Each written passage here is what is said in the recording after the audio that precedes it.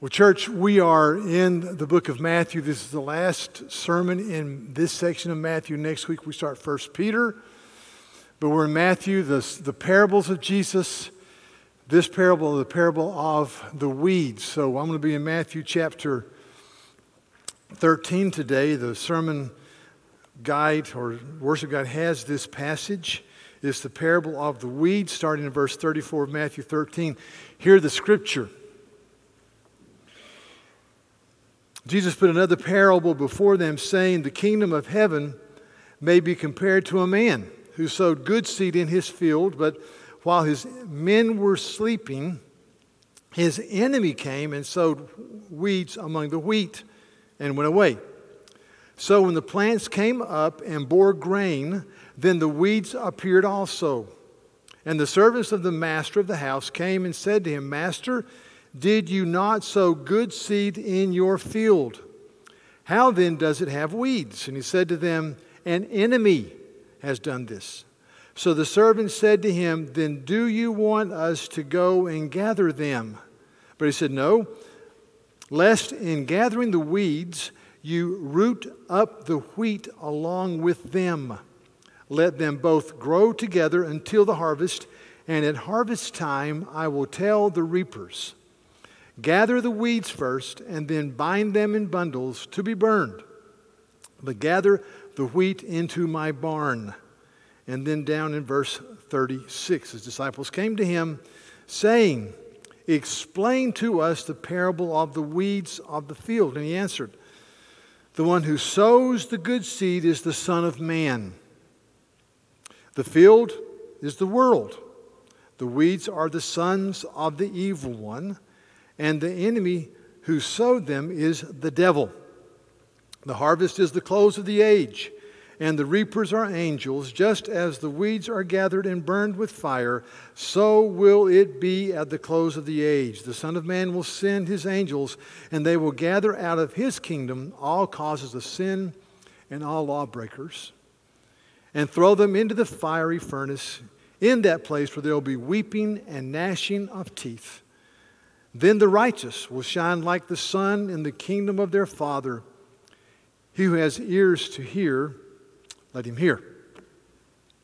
Well, once again, it said this a couple times, that a parable is a searing, stabbing truth with one central message. That if you're a listener and you hear the parable, you go, I kind of get it. I kind of get it. So in this particular parable, this one stabbing truth is this: there is an eternity. There is a day of judgment. Therefore, we should live with eternity in view, with an eternal mindset. There's an eternity. Therefore, live with an eternal mindset. Now, when I read this in context, I think that the disciples are hearing these words, and really the disciples are, in a sense, getting prepared to go into a very difficult time. They're in the middle of a difficult time. They're kind of in an uphill slog. They're going up and down, but it's tough. Just in some of the things that Christ has said. And with all of these things, there's a promise, but I'm just going to read the hard things. And this is what they heard. Chapter 10, verse 16 and 17. Jesus says, "I'm sending you out as sheep in the midst of wolves. So be wise as serpents and innocent as doves. Beware of men, for they will deliver you over to courts and flog you in their synagogues. And you'll be dragged before governors and kings for my sake to bear witness before them and the Gentiles." And that happened in the book of Acts. He was preparing them. This is going to happen. Difficult times. Or he says again in chapter 10, verse 24, he says, "A disciple is not above his teacher, nor is a servant above his master. It is enough for the disciple to be like his teacher and the servant like his master. If they have called the head of the household Beelzebub," referring to Jesus, "then what in the world will they say about those of his household?" Difficult words. They call Jesus Beelzebub, the prince of the demons. What will they say about his followers? Or same chapter, verse 34 to 36. "Do not think," Christ says, "that I've come to bring peace to the earth. I have not come to bring peace, but a sword. For I have come to set a man against his father, and a daughter against her mother, and a daughter-in-law against her mother-in-law, and a person's enemies will be those of his own household. Difficult words. Or chapter 11, verse 24, he says to this Jewish audience who were very thankful for their Jewish heritage and the fact that God had chosen them and brought Messiah in through the Jewish nation. And Capernaum was a place of great privilege in the Jewish nation. But Jesus says this, he says, I tell you that it will be more tolerable on the day of judgment for Sodom than for Capernaum. Now, Sodom is shorthand for a place of utter depravity. And you're going, are you kidding me? And in the midst of all of this, we have a historical backflash in chapter 14. Because in Matthew chapter 11, John the Baptist, one of the rock stars of their age, one of their heroes of these men, John the Baptist is imprisoned.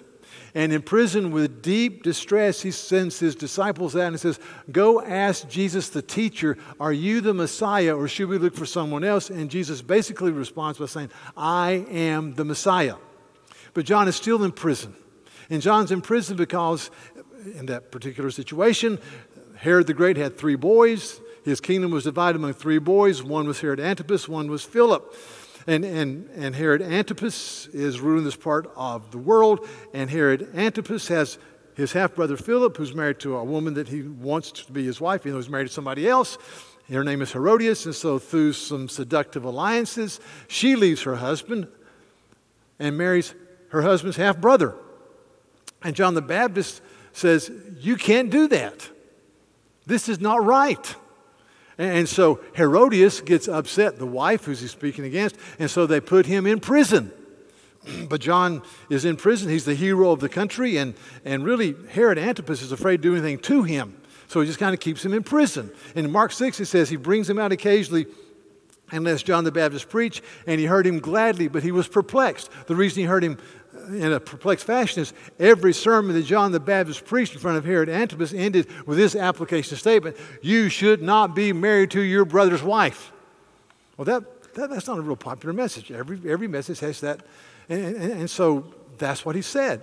And he's in prison. And then the Bible tells us that Herod had a birthday. And he brought in all of his buddies, his cronies. And there was a daughter of Herodias from a previous marriage named Salome, and she was probably a late teenager. And her stepdad says to her, will you please entertain us with a dance? Probably a very seductive dance in front of all his cronies. And she says, no. And he says, I'll tell you what, I don't be embarrassed. I'll give you up to half my kingdom if you just dance for us. And so Salome, by the word, we know her name is Salome, we think, from a historian named Josephus. So if you're pregnant and you have a girl, Salome is not a good name. Don't go there. Salome, Jezebel, both not good names, biblically speaking. Anyway, so Salome dances, and everybody's thrilled. And Herod looks at her and says, what do you want? And she goes, I don't know. So she asks her mom. So, Mama, what should I ask for? She says, ask for the head of John the Baptist on a platter. Which, that's what all young girls want on their 18th birthday. And so John the Baptist is beheaded. They bring her his head on a platter. And in a very tender statement in the Bible, it says that John the Baptist's disciples went and wrapped his body in a sheet and buried him with no head.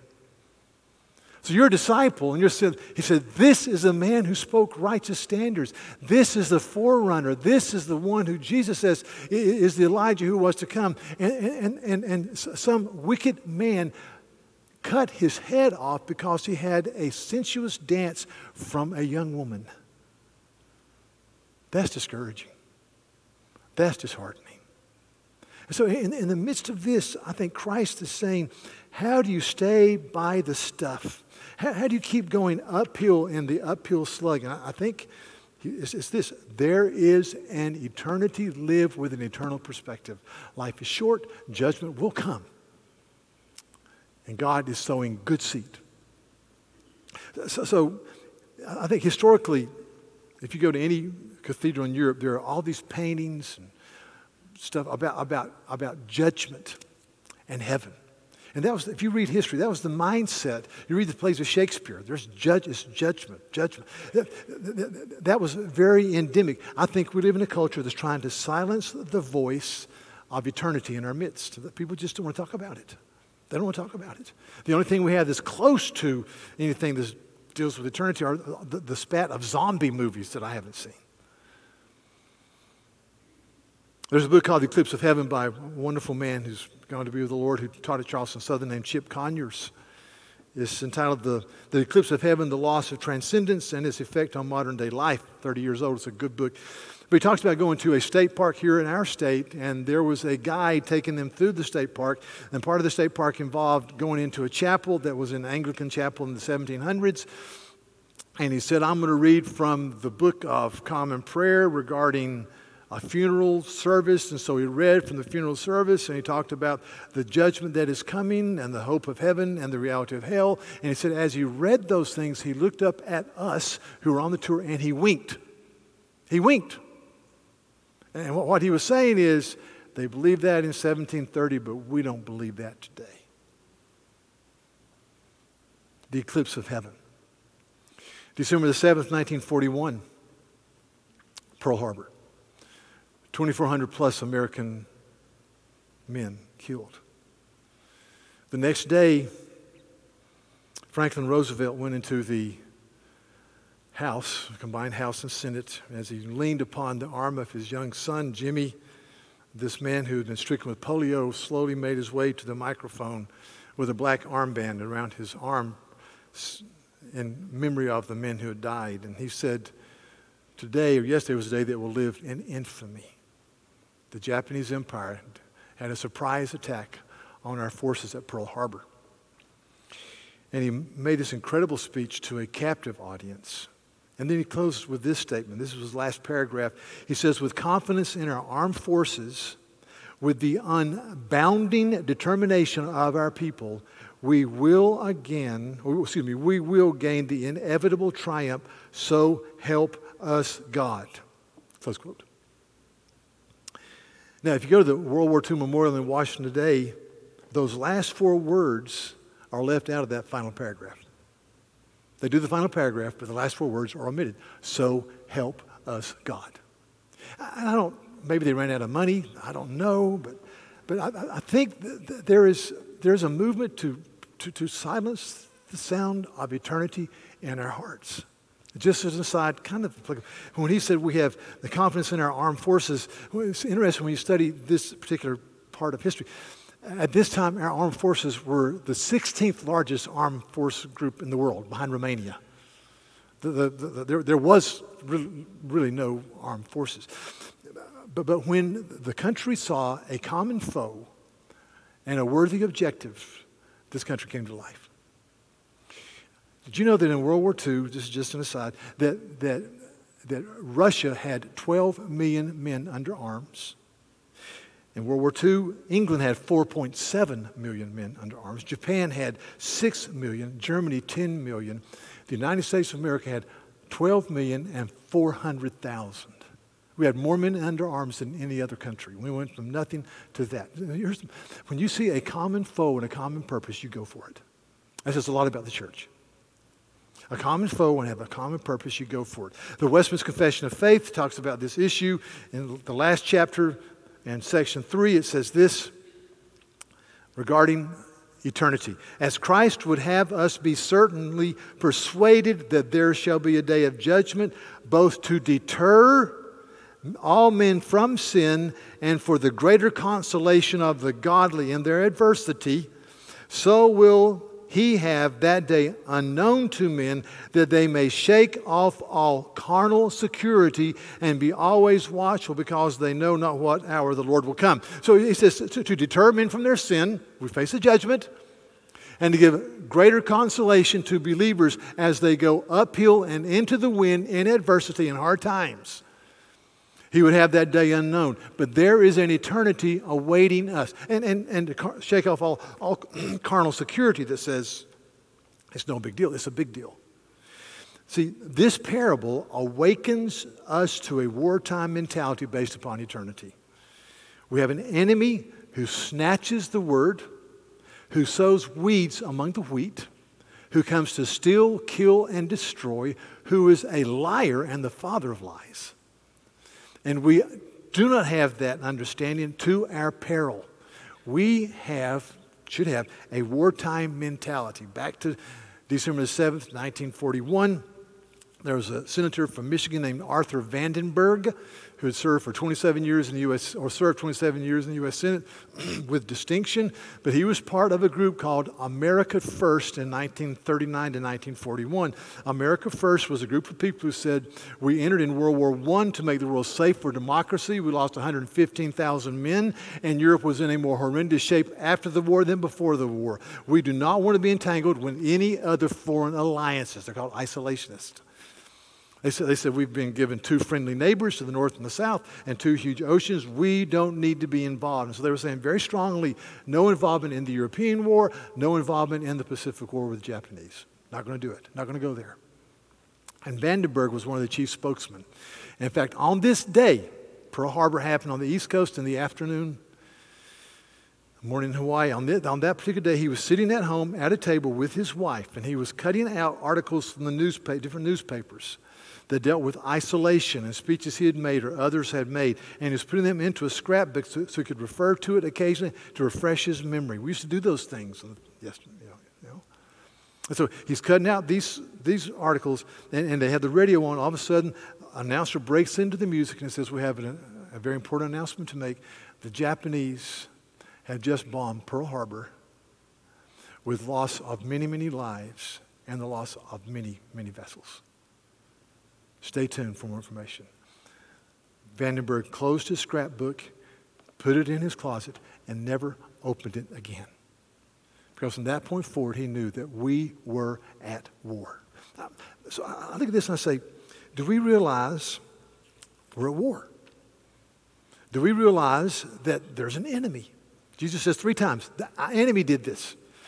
And his name is the devil, who is sowing destruction, snatching the word away from us. So this is a very easy parable to explain. Let me run through it. First of all, there are 2 sowers and there are 2 results. One sower is the Son of Man, who sows the good seed, Jesus, the Word of God that brings forth fruit. The other sower is the devil, the enemy, who sows destruction among the wheat. So we used to refer to human beings as sinful, as broken. Martin Luther had an incredible phrase. He said, man is inexplicably curved in upon himself. Self-centered, self-seeking, curved in upon himself. But today, we've jettisoned those categories. Now we talk about dysfunctions or pathologies. And I fear, church, we are blind to the need that we have for sustaining grace by the power of the Holy Spirit. Until I understand there is warfare and there's an enemy who wants to consume me, drink me down, who accuses you day and night, who belittles you, who mocks the reality of Christ, until you realize that, then there will be a lack of power in your life. I fear that. In Mark chapter 7, Jesus makes a statement about people who advocate purity rituals for eating and drinking and washing. And this is what he says. This is Mark chapter 7, verse 18. He says, are you guys not, without understanding, do you not see that whatever goes into a person from outside cannot defile him, since it enters his heart and goes to his stomach and then it is expelled? He says, you're all concerned about purity. I thought about this verse this week. My daughter told me that honey grams are not a health food. I didn't know that. Very discouraging to me. I will not give them up, though. I've gone this far. I'm going to hit the finish line eating honey grams. Anyway, thus he declared all foods clean, including honey gram. That's not the text. And he said, what comes out of a person is what defiles him. For from within, out of the heart of a man, comes evil thoughts and sexual morality and theft and murder and adultery and coveting and wickedness and deceit and sensuality and slander and pride and foolishness. All these evil things come from within and they defile a person. I need grace. You need grace. Because there's an enemy who wants to sow tares in my heart. There's an enemy who wants to snatch the word from my life, making it ineffectual. In 1991, there was a movie released that was an incredible movie. I'm not necessarily recommending it, but it was powerful. It was called a psychological horror movie entitled Silence of the Lambs. Anthony Hopkins played a psychiatrist named Hannibal Lecter, brilliant man. And Jodie Foster played in a wonderful presentation an FBI agent. But the background is that Hannibal Lecter, psychiatrist, brilliant, was a serial killer without offending your sensitivities, was involved in cannibalism. And so there was somebody else loose in the land, and they were trying to capture a like-minded serial killer. And so FBI agent officer Starling was there to interview him and to get information from him. And she meets Hannibal Lecter, and Anthony Hopkins is just creepy how good he is. And in her first interview, she asked him these questions, and he's just weird. And he answers her. And as she turns to go, she says under her breath, "I wonder what made him this way." And Anthony Hopkins gives a statement that is one of the greatest statements about human depravity and sin I've ever heard. This is what he says. "Nothing happened to me, Officer Starling. I happened. You cannot reduce me to a set of circumstances." Close quote. I happened. It's me. It's me. It's not my dysfunctional family primarily. It's not my zip code. It's not this. It's not that. It's me. And I look at that and I go, that's what I need to hear. That's what you need to hear. You see, C.S. Lewis in his wonderful book, The Screwtape Letters, says in the very beginning that the devil and his minions are equally pleased with a materialist or a magician. A materialist is somebody, very many people around us, says that the only truth is what I can see or reproduce in some type of experiment. There's no eternal dimension. A magician is somebody who sees a demon behind every bush and says the devil made me do it and doesn't understand some of the nuances of life. And there's a man named Richard Baxter who's a Puritan, died in 1688, and he wrote a little book on spiritual depression. And Baxter says, why do we have depression? He just mentions four things. He says one result of depression is we don't have the right rest and food and we go too hard. This is long before our frenetic pace. So there's a physical manifestation. He says sometimes it's because of broken relationships or lack of love or lack of community. And so there's a psychological element or there's a moral failure where your life is unraveling, or there's the demonic. And as I thought about this, I thought, I think they kind of all can be jumbled together. You're tired and you go down and down and down and you go harder and harder and harder and you just physically break down. Or if you lack of communitarian love and relationship, you burn out on relationships, and so you become bitter and you become indifferent and you become hardened and you become uncaring. Happens all the time. Or there's a moral failure. And I think of the psalmist, David, who says in Psalm 32, "When I was in sin, day and night your hand was heavy upon me, and my strength was dried up as in the heat of summer. And then I confessed my sin, and you gave me relief." Or I think of Psalm 51 in the aftermath of David's horrendous decision-making involving adultery and murder and deception. He cries out, "Restore unto me the joy of your salvation. Lord, give me back my joy." And I think about all the demonic stuff that the devil comes along and he says, "You can't be forgiven. You can't be restored." That's a lie. "You can't be used." That's a lie. But we fight an adversary who wants to sow wheat in the pure crop of your life. So the second part of number one is this, that once I see that, once I understand that we have an adversary who wants to drink us down, once you see that, then worship and developing a Christian mind and prayer will be a priority. If you don't understand the warfare mentality, the wartime mentality, then worship, community with God's people, thinking Christianly, and prayer will be a nice add-on that's a good thing to do if you want to be known as a mystical, devotional Christian. But if you see warfare, and if you see the adversary, who's the accuser, who deceives, who sows, who snatches, then worship is a priority. Being with God's people, priority. Thinking Christianly, priority. Prayer, priority. So that's why Tuesday I ask us as the new church year begins and school year begins to have a day of fasting. And to come here at 6:30 just to pray. If you want to learn to pray, pray with people who've prayed for years. That's the way you learn to pray.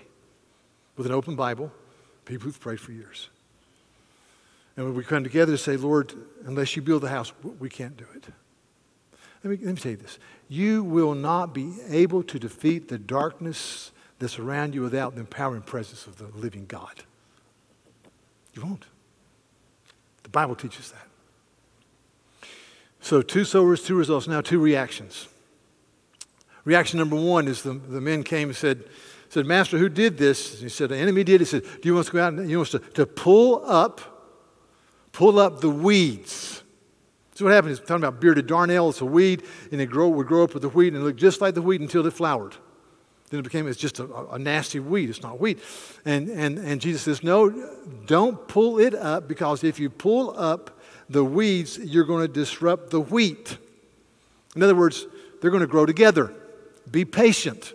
If you read this passage, the day of judgment will come, but it's not today. Today is a day of communicating the gospel. Today is a day of communicating the hope of the forgiveness of sin. It's not too late. So instead of pulling them up, he says, I want you to be patient. See, one group reflected uninformed, unbiblical zeal. In Luke chapter 9, there's a section, 10-chapter section about Christ heading to the cross. And it says this, they're going into Jerusalem. They go through Samaria. The Samaritans didn't like the Jews. Jews didn't like the Samaritans. The Samaritans said, we worship here. The Jews said, you only worship in Jerusalem. Okay? So Luke 9. Verse 51 says that he set his face to go to Jerusalem, and he sent messengers ahead of him who went and entered a village of the Samaritans to make preparation for him. But the people did not receive him because his face was set toward Jerusalem, enemy territory. And when his disciples, James and John, saw it, they said, Lord, do you want us to tell fire to come down from heaven and consume them? But he turned and rebuked them. These men have been walking with Jesus for 3 years now. And they've seen him time after time love the unlovable, care for people that were the refuse of their culture. And yet now they have the audacity to say, Lord, do you want us to call down fire from heaven to consume these people? And it says, just as Jesus rebuked them. Just boom. It's just amazing. He says, no. Now's the time for taking the gospel out. We ordained elders and deacons in the first service for our church. And when I look at the passage in 1 Timothy 3 about deacons and elders, office holders, it really basically says many things, but it says they're to be peace-loving, non-disruptive, gracious men who tenderly love their wives and love their family members or kids and have a good reputation with outsiders. But time and again, I'll go through and say, really it talks about just being kind. And so I read this, and then I go to Romans 12, which is so counter. I read Romans 12 and go, this is so counterintuitive. He's been talking about the grace of the cross. And chapter 12 is an application point. And he says, just listen to these verses. This is just crazy. He says, bless those who persecute you. Bless and do not curse them. Verse 17, repay no one evil for evil, but give thought to what is honorable in the sight of all. If it's possible, be at peace with all men. If your enemy is hungry, feed him. If he is thirsty, give him something to drink, for by so doing, you will heap burning coals on his head, burning coals of conviction, I think. But you don't curse those who curse you. You bless them. You pray for your enemies. I'm going, this is unbelievable. Patience. The day of judgment will come, but right now it's the day of patience, loving, graciously committing and talking to people about the goodness of the kingdom.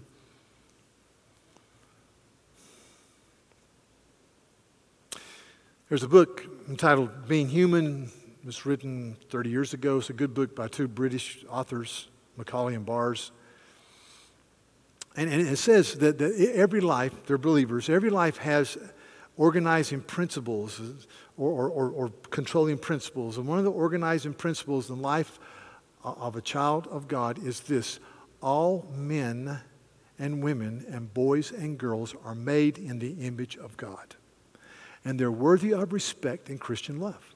That's an organizing principle. That's where we start. No matter their wealth, or if they have special needs, or if they live in your ethnocentric group, or if they do this or they do that, all people. It's an amazing statement. It's a true statement. And I think of the statement in 2 Timothy 2 that talks about the Lord's bondservant, verse 24, must not be quarrelsome, but kind to all, able to teach, patient when wronged, if perhaps God may grant them the repentance that leads to the knowledge of God. Be patient. Just be patient. And part of patience is realizing that as we speak to people and as we communicate Scripture, that God has to open eyes to see the beauty. See, God opens eyes as the gospel's preached. There's a synergistic moment where people hear the word and the Holy Spirit works. So our responsibility is to speak the truth. God works in hearts. This is clearly seen in Matthew 11, this great gospel invitation where Jesus says, come to me all you are weary and heavy laden. But before that he says this: I thank you, Father, Lord of heaven and earth, that you have hidden these things from the wise and understanding and revealed them to little children. Yes, Father, for such was your gracious will. All things have been handed over to me by my Father, and no one knows the Son except the Father, and no one knows the Father except the Son, and anyone to whom the Son chooses to reveal him. And I read that and I go, it's the glorious, mysterious doctrine of election. That God works in human hearts. And so if God works in human hearts, then my responsibility is to speak the gospel, to speak the word, and to love people with patience. There's a man named William Wilberforce, who's one of my heroes. He died about 1837. He was from Great Britain. He worked for 30-some years to see slavery eradicated from Great Britain. A brilliant man. His best friend was a man named William Pitt. William Pitt had a dad named William Pitt the Elder, who was prime minister and who, along with Edmund Burke, was opposed to British intervention in the American War of Independence. In fact, he was such an outspoken proponent of the colonies that in Boston he was declared an honorary son of liberty, William Pitt the Elder. He dies. His son went to Oxford, brilliant, becomes Prime Minister of England at the age of 24. 24. His best friend was William Wilberforce, who had come to faith in Christ and loved the gospel and was involved with a group called the Clapham Sect that worked for morality in England and the eradication of slavery as the gospel is preached. Bold, gracious, godly man. So he longed for his friend to come to faith, William Pitt. And so there's a man named John Newton who's 30 years older who was William Wilberforce's spiritual mentor. John Newton wrote the hymn, Amazing Grace, How Sweet the Sound That Saved a Wretch Like Me. John Newton, a former slave trader who came to faith in Christ. And so William Wilberforce asked his friend William Pitt, will you go with me to church this week to hear John Newton, one of my spiritual mentors, speak? And his friend said yes. William Pitt said, I'll go with you. So they went to church, and John Newton stood up, and William Wilberforce said he preached the gospel of grace. And the whole time he was sitting there going, yes, he's hearing the gospel. It's glorious, it's wonderful. He's hearing about Christ crucified and the forgiveness of sins only through the work of the cross. And it's wonderful, it's wonderful. So the service closed and they leave, and William Wilberforce, with great hope and with incredible joy, says to his friend, what did you think?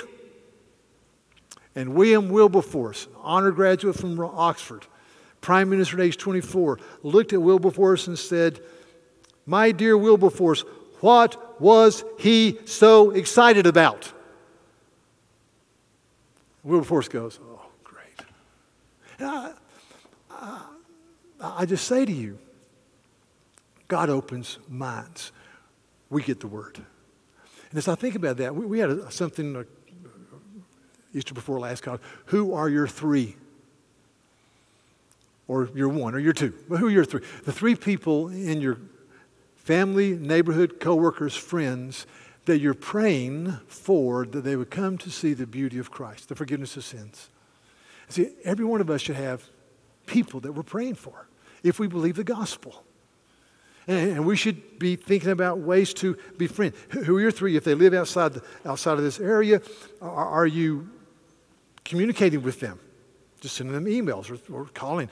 If they live locally, are you opening your home to them in hospitality? And in always, are you praying for them? Who are your people in your life? That's what we should be about, church.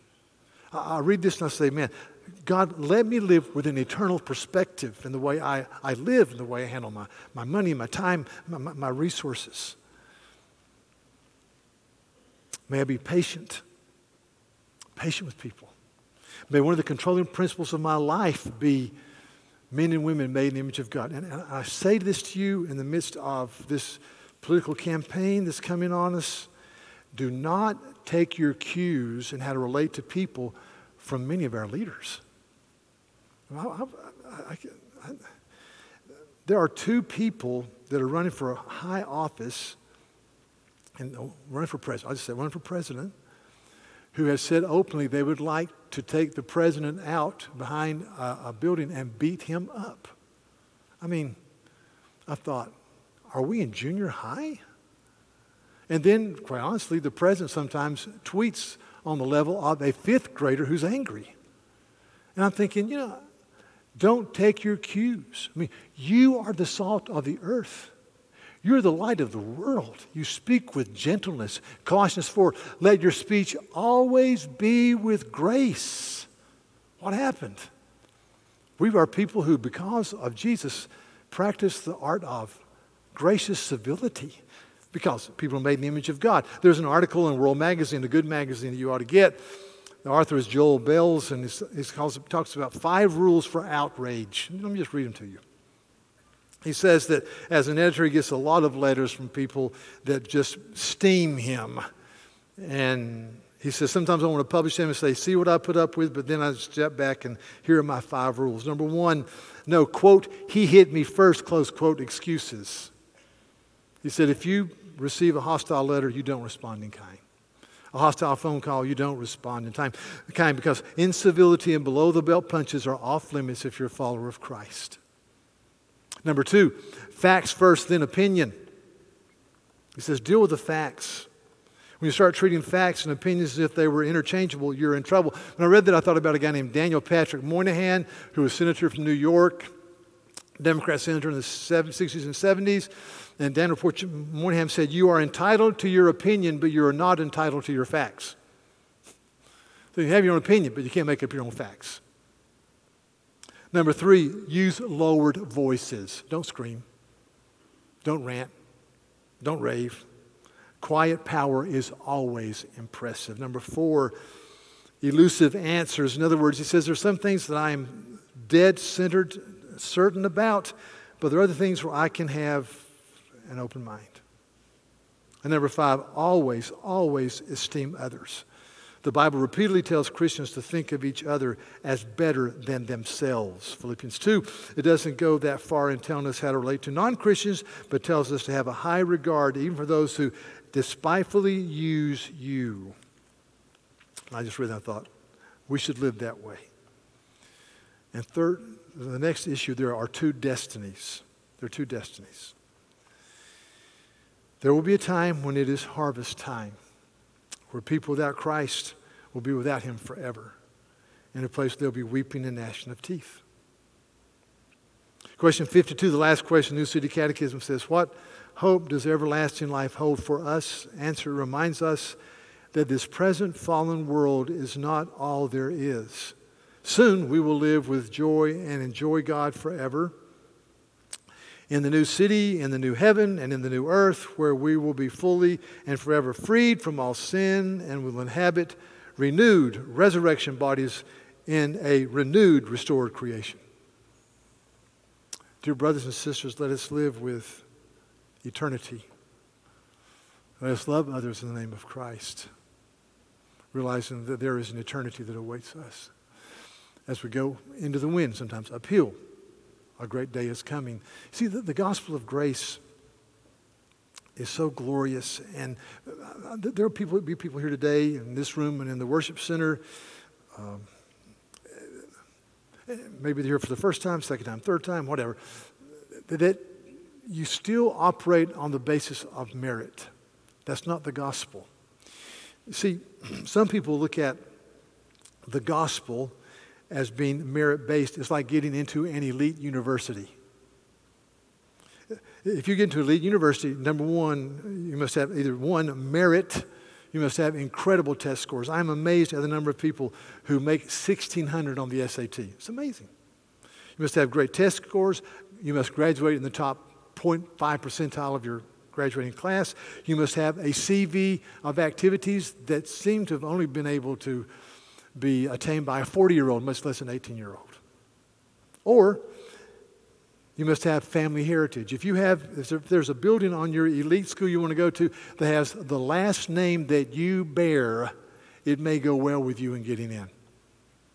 Or thirdly, we've seen this recently, maybe sometimes if you give a large financial gift to an elite university, you get in.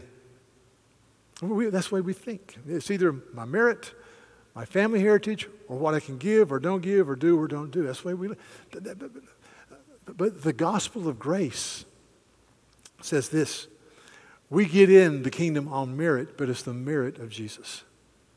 Jesus lived a perfect life, the eternal God, and died on the cross for my sin and rose victorious over death. If you've never understood that fully, I plead with you to think about that. We get in heaven based upon a family heritage, but it's a family heritage that says, before time began, God in his triune glory loved his people, and he's adopted us into his family, undeserving children that we are. We get in because of his riches. Riches. Behold the wonder of the gospel of grace. So I say to you, I say to me, let us live with an eternal perspective. Now we're going to pray now for the following people who are being ordained today to be deacons and elders. Let me say this, that the spiritual level of a church will not rise above the level of those in leadership. It just won't. So this is a very important moment. So I'm just going to read the names and we're going to pray. Those being ordained as deacons: Eddie Hudson, Michael Janaski, Mitch Jones, John Cornegie, Derek Mathis, Kent Patrick, Jim Taylor, Paul Bueller, Ken Betancourt, Christopher Cousdale, Joe Weston. Elders: Michael Blakely, Scott Gardner, Thomas Grooms, David Preston, Brian Ralph, Bob Tennyson, Derek Walden, Josh Watson, Mike Weeks, Alan Wilson, Joey Fadol, Doug Hunter, Ron Kessinger. Well, let's pray for these. Just stand here and in the worship center. Let's pray for these. Just stand, please. Let's pray.